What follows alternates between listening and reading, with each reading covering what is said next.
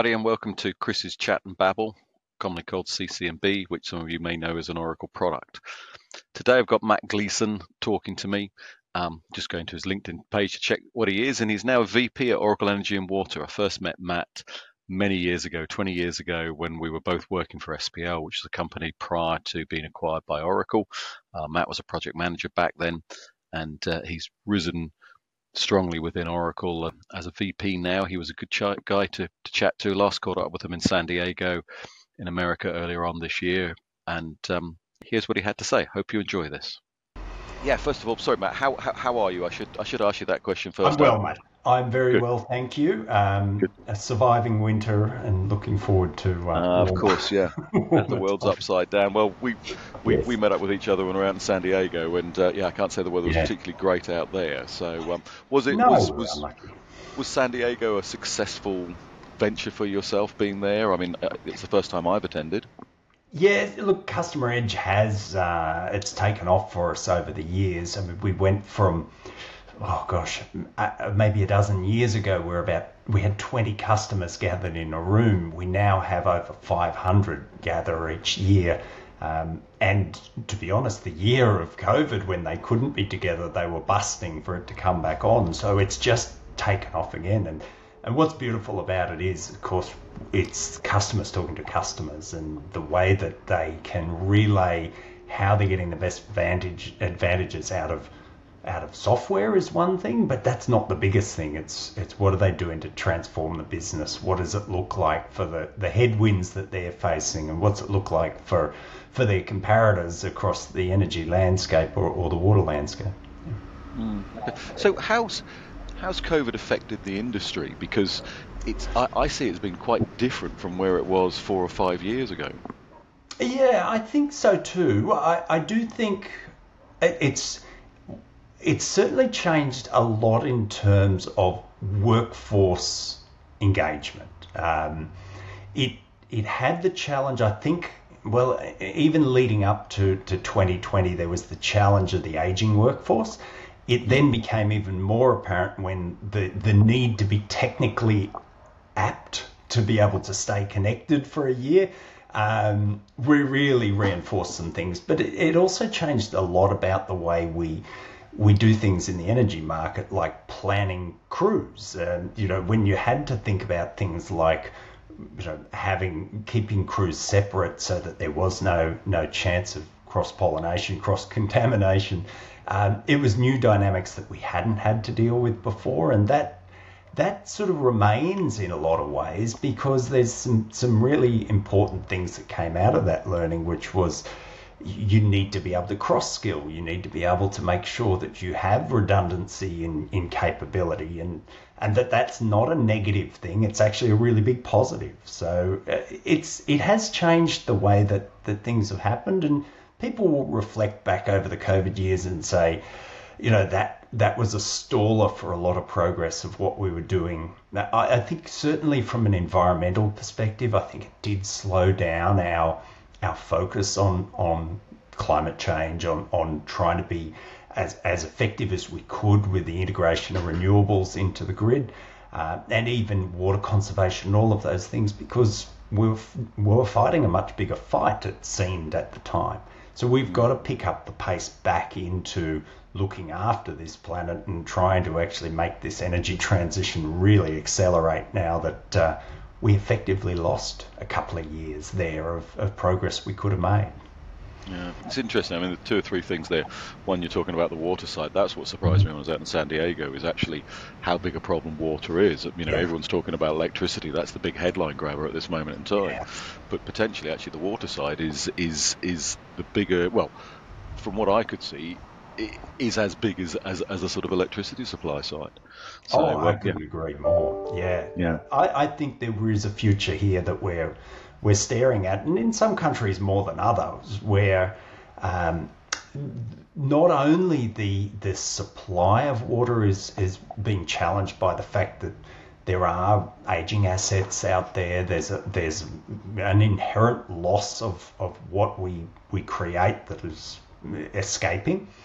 But the access to water and to uncontaminated water is a real challenge. And I think this is probably the next 10 years are going to really bring that into, well, I guess into what will be the household dynamics of people's lives.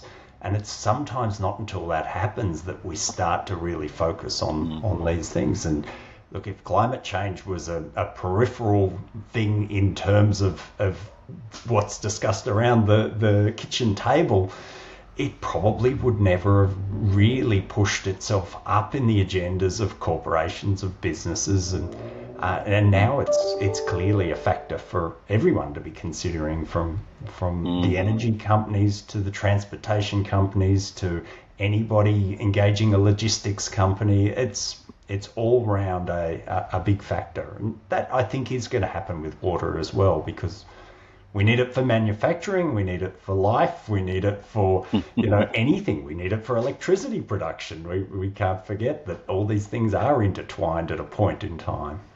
Yeah, because that was one of the big buzzwords was DERMS. I mean, it sounds daft.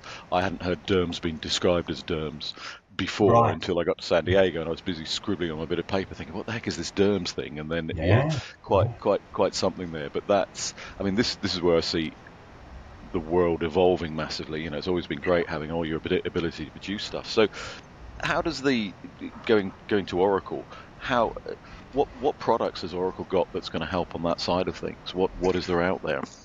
Yeah, so the DERMS is a beauty to start thinking about, because one of the things, it's a really interesting space. You've got a massive disruption to what's an established mode of electricity being supplied, transported, delivered, and even consumed by the customer.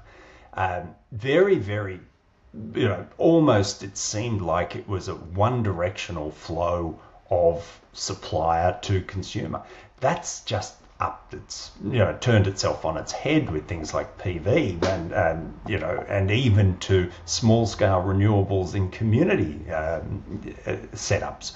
That changes another level when there's an even greater infiltration of batteries into the home or into basements of offices and the like. And then it changes again when we look at major electrification changes such as transportation, EVs that come into play, or changing over from a dependency on gas to electrification to take advantage of those home generating electricity outputs. So you do all of that, and then you say, okay, well, this thing's now getting to be a big factor. DERMS is the MS part of it is really the key here. It's how do you manage all of this? Utilities have always, forever and a day, built assets, built grids, and then managed them. In this case, somebody else is building that, and somebody else is actually driving the demand for that. And sometimes there's some planning that goes into it from a grid perspective, but mostly it's a reaction. So we've got to find a way to engage the customer in that, because they're now as critical a part as the asset is, as the electron flow is, and as any of the planning can happen. You need to have that customer's engagement. You know that you've seen the floods, you've seen the landslides, you've seen everything that's happening. We are going to have peak events that are going to need us to understand, can we engage that customer to help us at those times? Or at the very least, make sure that we know where there is electrons flowing in the grid, so that we can keep it safe. Yeah, it's interesting as well, because I was talking to someone else in Australia, and they were saying how that with the advent of PV and the whole sort of being able to almost go down to the municipality side, you then can reduce the number of poles and lines, etc., etc. So actually, I hadn't quite realised what a positive effect. In the UK, we tend to be quite small, and obviously, I'm talking from a UK perspective. When you look at Australia, it's so vast, and the US, the same type of thing. I'd never quite realised what positive effect that can have, and actually the cost savings by installing a massive battery for a town is actually a lot closer than you think. It might look expensive, but the cost of keeping the poles up to get the electricity to that one place of, maybe 50, 100. I don't know Yeah. quite what the upper end is, but yeah, it's certainly changing the whole industry, turning things on its head. Oh, So most certainly. Yeah, most yeah. certainly. I mean, those long lines and the amount of loss that you do experience across that line. Yeah, I mean, so we're having to generate, and often using coal, having to generate a lot more electricity than actually reaches the target where it's going. So, Mm. in far north Queensland, in the centre of Australia, the gap between generation and consumption on a geographical or on a distance travelled can be enormous, Mm. and that's not solely Australia. That'll be if you think of any situation where you have an island, a country that's I don't know a series of islands, you have a similar kind of a challenge in trying to reach Mm.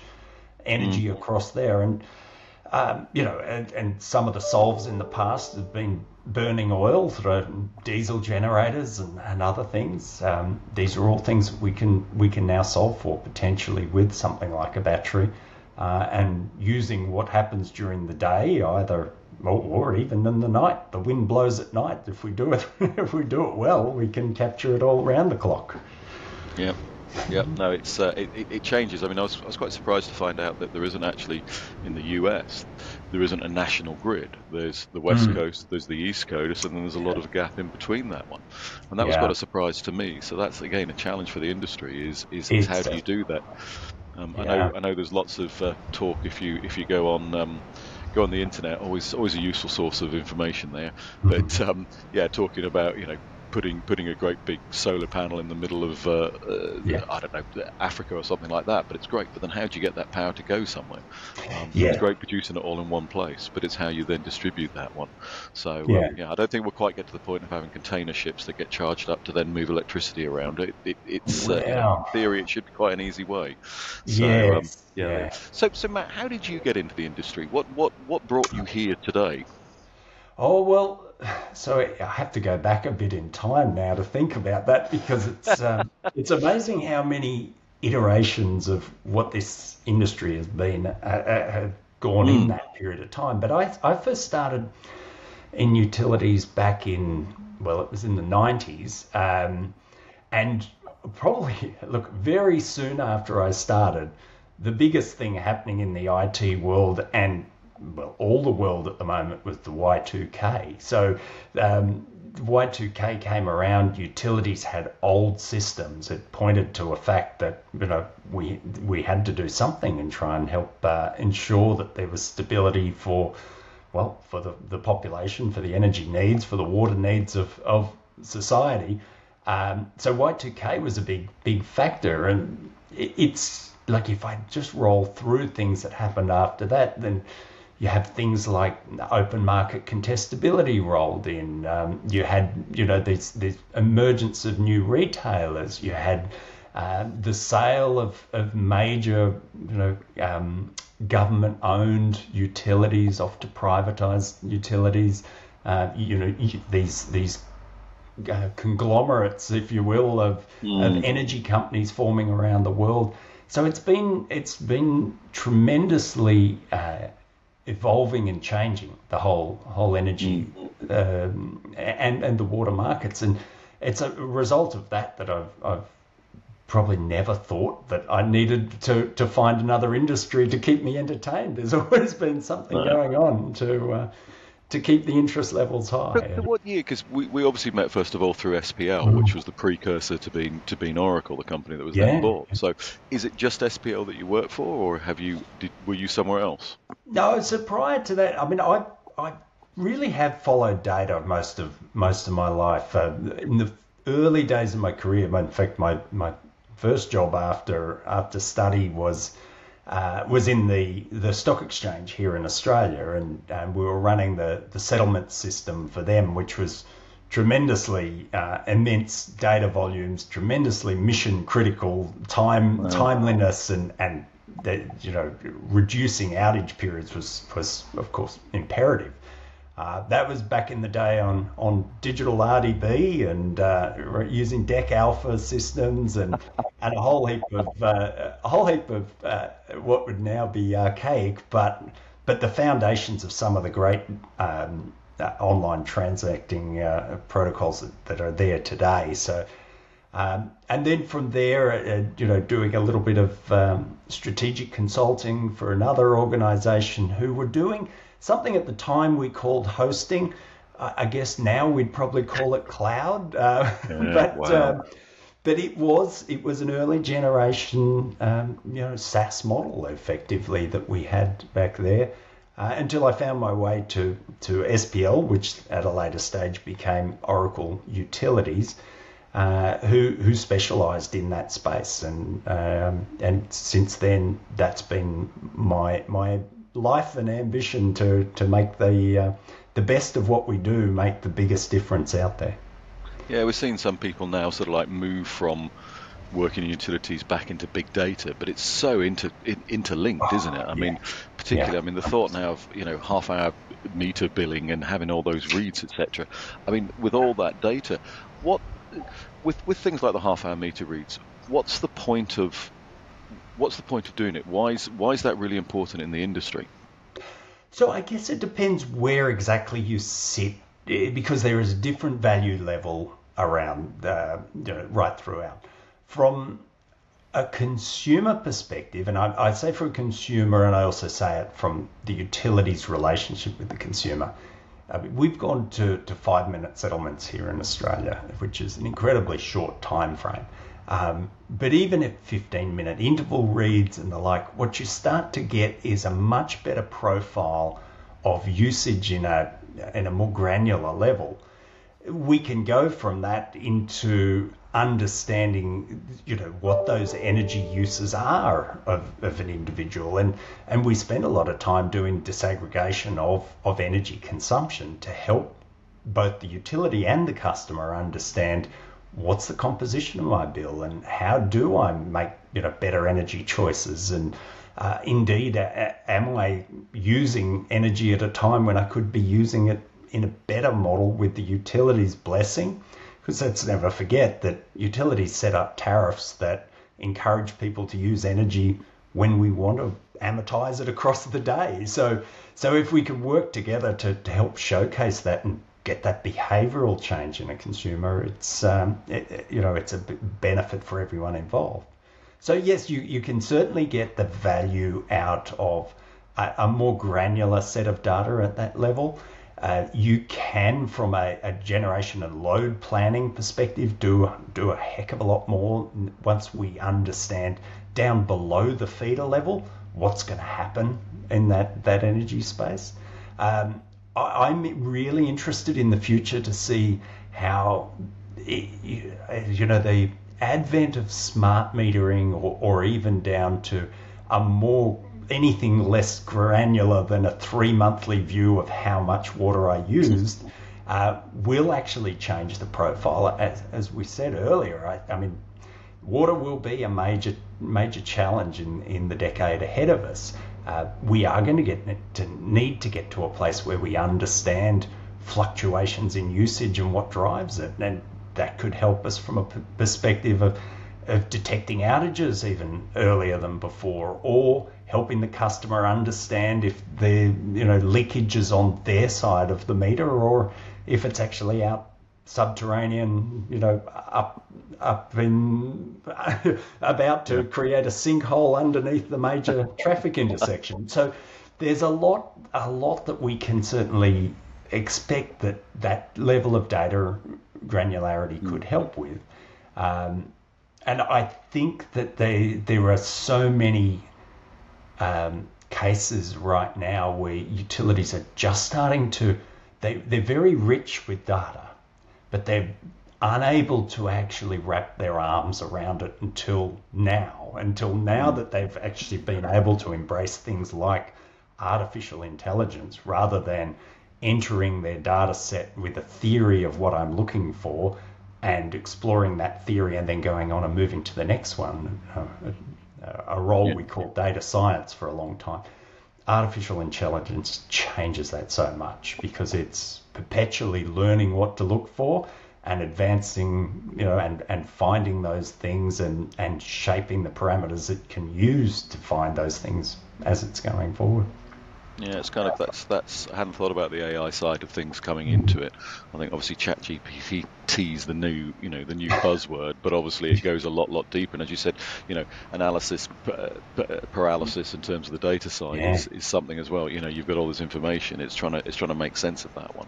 But no, I yeah. think it's when you go back to things like the water meters and things like that, that was actually how I first started in utilities. It was a summer job installing water meters. And I Right. remember in the UK that was quite unpopular because people had always been, they paid a fixed amount a month for the amount of water they were using. Yeah. And suddenly by doing this, what was then happening is that we were then seeing the secondary effect of that, which is where people were going, oh, I've just had my water bill through and it's, 10 times what I was paying. Mm. And then you find out that, you ask them to switch everything off, you look at the water meter and the water meter's flying around and around and around. And it's like, Mm. okay, there's a leak somewhere. Yeah. And I think part of that was trying to educate the public to say that the reason that we're doing this is not because it's Big Brother looking, but guess what? You pay for the amount of electricity, the amount of gas, the amount of Mm. telephone calls you make. So water's only the next one along. But actually, Yeah. it helps the industry understand where that water is going to. Because if you can't sort the leakage out, and like everything, if you Yeah. can't measure it, you can't manage it. It's Yeah. very So, difficult to sit there and say, yeah, we think you're using too much. Well, yeah, mm. let's prove it and let's go onwards from here. So, Yeah. Yeah. what changes do you see coming ahead in terms of where the industry is going to be? We've seen quite a big change over the last 20 plus years of Mm. it. What do you see in the future? Is there anything? What's Well, Matt's prediction? yeah. Yeah. Aging population, Well, aging people in the industry. So what would you tell the next group of guys coming in, guys and girls? Hey, this is what it's going to look like. Well, I think it'll be good because I figure what we've done, and perhaps it's part of the reason we've had challenges in the water industry and in the energy industry, is we've tried to hire for the skills that are about to retire. Um, and I think what we're going to see in the future is that's a different set of skills. The engagement levels and the ability to drive decision making is going to be much greater at the engineering level, as we'd have traditionally called it in the past. So I think we'll be problem solvers a lot more, and that's exciting for somebody who's come out of building their theory through education and now wants to put it into practice. It could be a really good bastion for us to grow skills in the industry. For instance, products of ours which would have traditionally been in the engineering space, you now have the ability to adapt those using tools like Python and others, and that's become something that people want to get engaged with, and I'm talking the next generation, current generation, and going forwards. So I think that'll be exciting. I think artificial intelligence plays a big role in the future, and what I think that will do is it will actually start to highlight the things that we probably suspect were true, either on the grid or in the usage profiles of customers, or in the performance of our business processes, or whatever that might be. That'll start to really highlight that and shine a light on some of those things in the areas where we can improve. And I think we all go through a process of anticipating where we think the next improvement comes from, but it's done heuristically. So we're always thinking about it from a point of view of, I can observe something, I can make a change. And now we've got this friend that's actually able to do that at a scale that we just haven't been able to, with the data sets that we are, as I say, struggling to wrap arms around. Is this So, O-Power? Is this where O-Power comes into it? Because I find that incredible that yeah. the utilities are telling customers how to use less of their product. It's the only, it's the only retail out there where you're trying to say, please use less of us, and Yeah. here's the reasons why, and the incentives. I find that incredible, very, very fascinating part of the business. Well, it is, and of course, you've got that challenge of who's motivated the most to do it.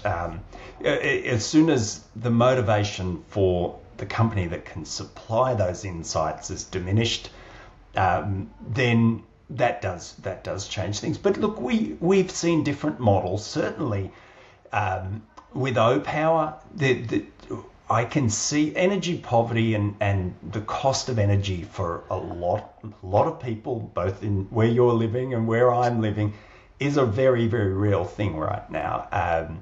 And the cost for a retail company to have a customer go delinquent or to not be able to pay their bills, you've still got as bigger costs involved in trying to manage that as you do as if you could engage them and actually help them through the process, and whether that's figuring out payment cycles for them or even helping them to fit their energy usage within budgets. And that sounds callous, but it's a little bit of the reality of where the energy cost cycles have gone around the planet, around the globe in the last couple of years. So I think that it can play a big role in that.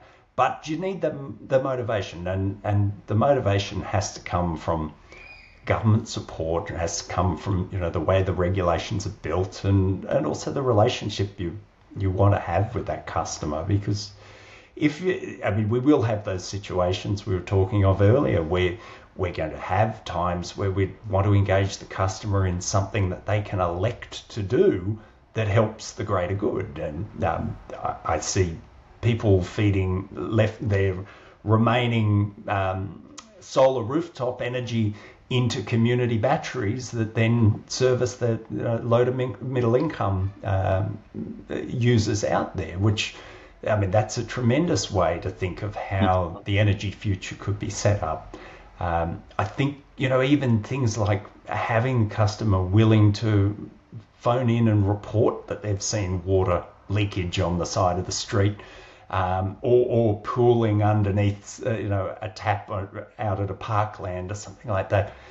The level of trust and engagement goes a long way to what the costs of running the business can be. So it pays all the returns if you can have a good customer engagement. That is where O-Power really does surface its biggest value. I was chatting to a guy in San Diego, and he worked for one of the West Coast hydro companies, and he said the problem is the electricity is so cheap. And I was like, sorry, there's a problem? He said, yes. He said, we now have an awful lot of Bitcoin miners who turn up because, of course, electricity is the biggest consumption they have. And he said, we also get a lot of marijuana farms going there since it's been legalized. And he said the problem then is that you're then actually trying to persuade the community to use less electricity. But he said when it's 3 cents a kilowatt, he said there's no incentive, because why would Matt decide, I'm not going to switch my hot tub on, I'll keep it off? He said there is an incentive. So I'd never thought about, actually, cheap electricity can create problems. There's and it really was quite surprising to me. He nearly fell off my chair, because I think at the time we were paying 50 pence a kilowatt. So I converted that to US dollars, and I said, oh yeah, we're paying 80 cents. And he said, 18 cents? He said, that's a lot. I said, no, 80 cents. And yeah, he nearly fell off his seat. So it was quite interesting. It's come down a bit. It's only 30 pence a kilowatt hour here. It's heading in the right direction. Well, it's heading in the right direction. You don't want to go to 3 cents, because then people don't care if they switch the lights off or run the dishwasher in the middle of the night. Those things. Yeah. And it's true of water. I believe that entirely, that water is way too cheap. It certainly is in our country. And that's no criticism. It's just, unfortunately, that's the way it sort of began its life. And you can only inch it up little by little until there's something catastrophic enough that you say, okay, we need to change things here. And the cost of treated water is one of those areas, and I believe it's the same of waste service as well. If we were paying the genuine price that it costs to get rid of waste, we would probably start to think more consciously of what how we could change it. Ultimately, that's what we want people to be thinking about. Sounds good. All right, Matt. Well, look, I think from my point of view, thank you very much for your time. Really appreciated that. And as I said, it was just a good opportunity to have a catch up. And look, I'll look forward to seeing you. How's the new structure of the business going now? Because there's been a couple of changes within the energy part. Yeah, look, it's good. I think what we've done is we've figured things out so that the utilities we work with, as well as some of those new entrants, they don't have the problem of having to go to 6 different people to understand what we do. Always been a challenge when you have a big portfolio of capabilities. How do you have one person who can tell the story? I won't say that we've solved it by letting every single person tell the story, but we're improving in that direction, and we've got the experts that they can pull in to help further the story. So I think it's a good transformation for us, and hopefully what that helps is it starts to bring us into mind where problem solving is required, and that's really where we shine, I think. Yeah. Good chance to use the grey matter. Of course, I should say. Of course, yeah, quite right too. Yes, very unrealistic for me to think it could be done any other way. Well, there we are. I play a small part in it, but yes, as I say, every little bit helps. So, all right, Matt. Right, you take it easy. Thank you very much for your time, and have a good evening. Pleasure. Have a good night. Cheers, Matt. See you later. Bye bye.